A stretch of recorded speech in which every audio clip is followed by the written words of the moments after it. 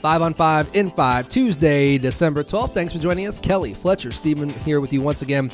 Lots of headlines to get to, but we're all just trying to thaw out and make it. It's bitter cold this morning. Below freezing. Feels like 20 in places. Don't like that. Only 20? Only 20. I got some frost on my windshield this morning. This was like the first morning. I live, in the city, so I tend to be a little warmer, it feels like. But yeah, nope. I had to sit there for a second, do the defrost, play the game I used to play in high school where like, how much space can I see out of, which is not something I should admit. But thankfully, my car is much fancier than my Geo Prism of the high school days. Yes, so, and you're now an adult, so congrats. Well, some days. But yes, 20s, cold. We are warming up, though, getting into the mid-40s, which will be really nice today, even getting very close to 50. Love that for us. But expect more of the same overnight tonight again, into the 20s again, but then another warm-up tomorrow, getting us into the 40s, maybe getting close to 50s again tomorrow. So those sunny skies in the afternoon are beautiful, but they allow for these cold nights, so just be prepared for that. Otherwise, kind of not boring. Is that the right word? Boring? I'll take boring. Boring-ish week. I Weather think week, that's what Adam Bernstein used in our editorial call Sunday afternoon. Great. Okay. So boring, boring weather week. If Adam says it, then I'm down. It's a meteorological term now. There we go. That's right. So, and we'll take that. I'm a little ashamed to admit I was unprepared for how cold it was because after doing the podcast yesterday and helping write the weather forecast with Randy yesterday, I got so focused on, the middle of the week's going to be great. The warm-up 40s, 50s. Sure. I completely overlooked the mornings will still be cold. So I'm going to be more prepared tomorrow. It's a lesson we all learn at least one time. That's right. Or over and over again. But we digress, per usual. Okay, 5 on 5 in 5 stories on Channel 5 in 5 minutes. Fletcher, story number 1. Yes, it's a lesson I'll forget by July and have to relearn next November. Yes, our first story this morning, some parental outrage in Northern Kentucky as parents packed a boardroom, or a Board of Education meeting, last night after the district waited to notify parents of a potential school threat. Yeah, this is one where they got real angry real quick, but you get it when something happens around your kids and then you don't learn about it until your kid comes home from school and don't get a text, email, something like that beforehand. You can understand parents getting upset here. So this is Beechwood Independent Schools, and they said administration and Fort Mitchell Police say they became aware last Monday of a student's post with an alleged vague and implied threat. Parents weren't notified until the following day. Police investigated. They said it was not credible. But in last night's meeting, the superintendent admitted that communication should have gone out sooner. Fort Mitchell Police say they consulted with the Kenton County AG's office and decided not to file charges. So it is now a school matter as far as discipline. One mom said she saw a picture on Snapchat from one of her kids, and whoever was responsible for this was holding a couple of guns and said, "See you at school tomorrow," or something along those lines. But as a parent, my kids they're one's in elementary school now. You want to know what's going on at school, especially if somebody's threatening in any way. Just at least inform us so we're not surprised by things. Right. And rumors can start with kids. So I think a lot of parents probably went, okay, let's sort this out. But then finding out that it was in fact investigated and there was something going on made parents not happy. And the one mom at the meeting said something along the lines of, we've put blind trust into schools before and been failed. So it's a valid point. It's a valid concern. I appreciate the accountability from the superintendent saying, hey, we wanted to get that out there faster. I'll be curious to hear if they explain at all where the delay then came from, but it kind of sounded like they were done talking on the matter. Yeah, this might be a little inside baseball, but we see a lot of reaction to school threats, a lot of school threats, some that turn out to be a bigger investigation than others, but almost every time this happens, the main theme is parents just want to be informed. We get updated of, hey, my kid is texting me that they're on lockdown, but the school hasn't said anything. We get that a lot. So and even one of the parents in the meeting said, you don't have to display everything in your investigation. Just let us know this is going on so we know it's being taken so care we're of. aware Yeah. of. Yeah. And they can make an informed choice. Right.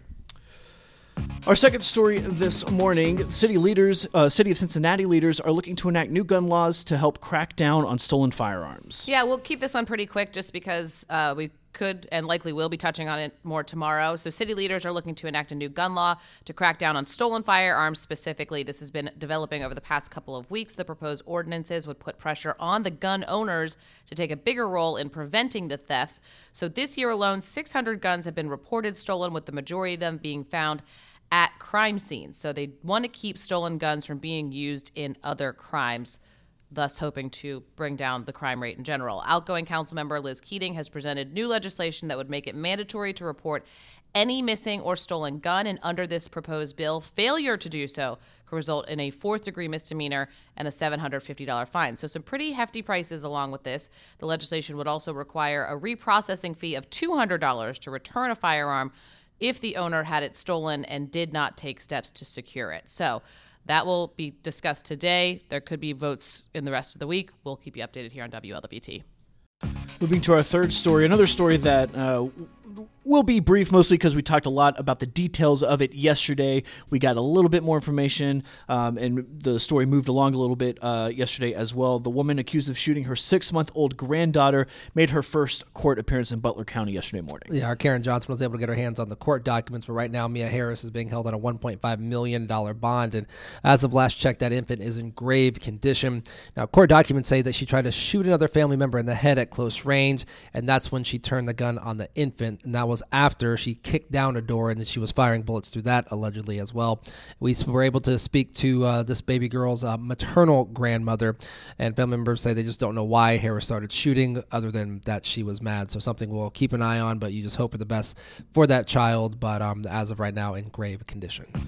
Our fourth story this morning, recreational marijuana remains legal in Ohio, but local governments as well as lawmakers in Columbus continuing the discussion around what changes and delays might be implemented.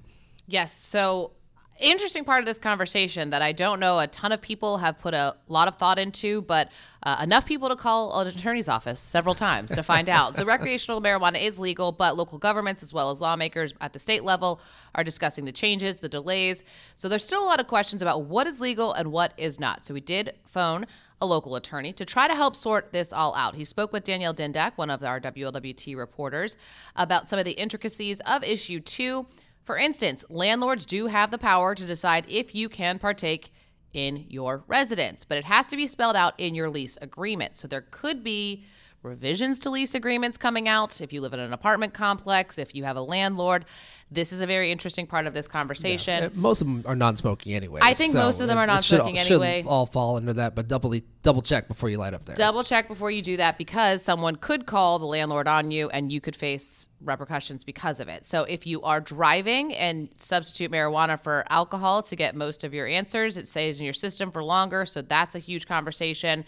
And then there was also a conversation about like being out on the Ohio River. Like, all right, people are boating. Are they allowed to do that out there? And then they're driving a boat potentially. Lots of conversations to be had there. So a big question that a lot of people are asking, your employer, they have the right to say no. That is their business. They are a company. They are allowed to say that is not part of, just the same way that you wouldn't be able to come to work drunk. You're not going just to be because able alcohol is to come to legal work. doesn't mean you can Right. show up or consume on the most premises. Most premises. All right. And then we had this conversation too, kind of amongst ourselves about,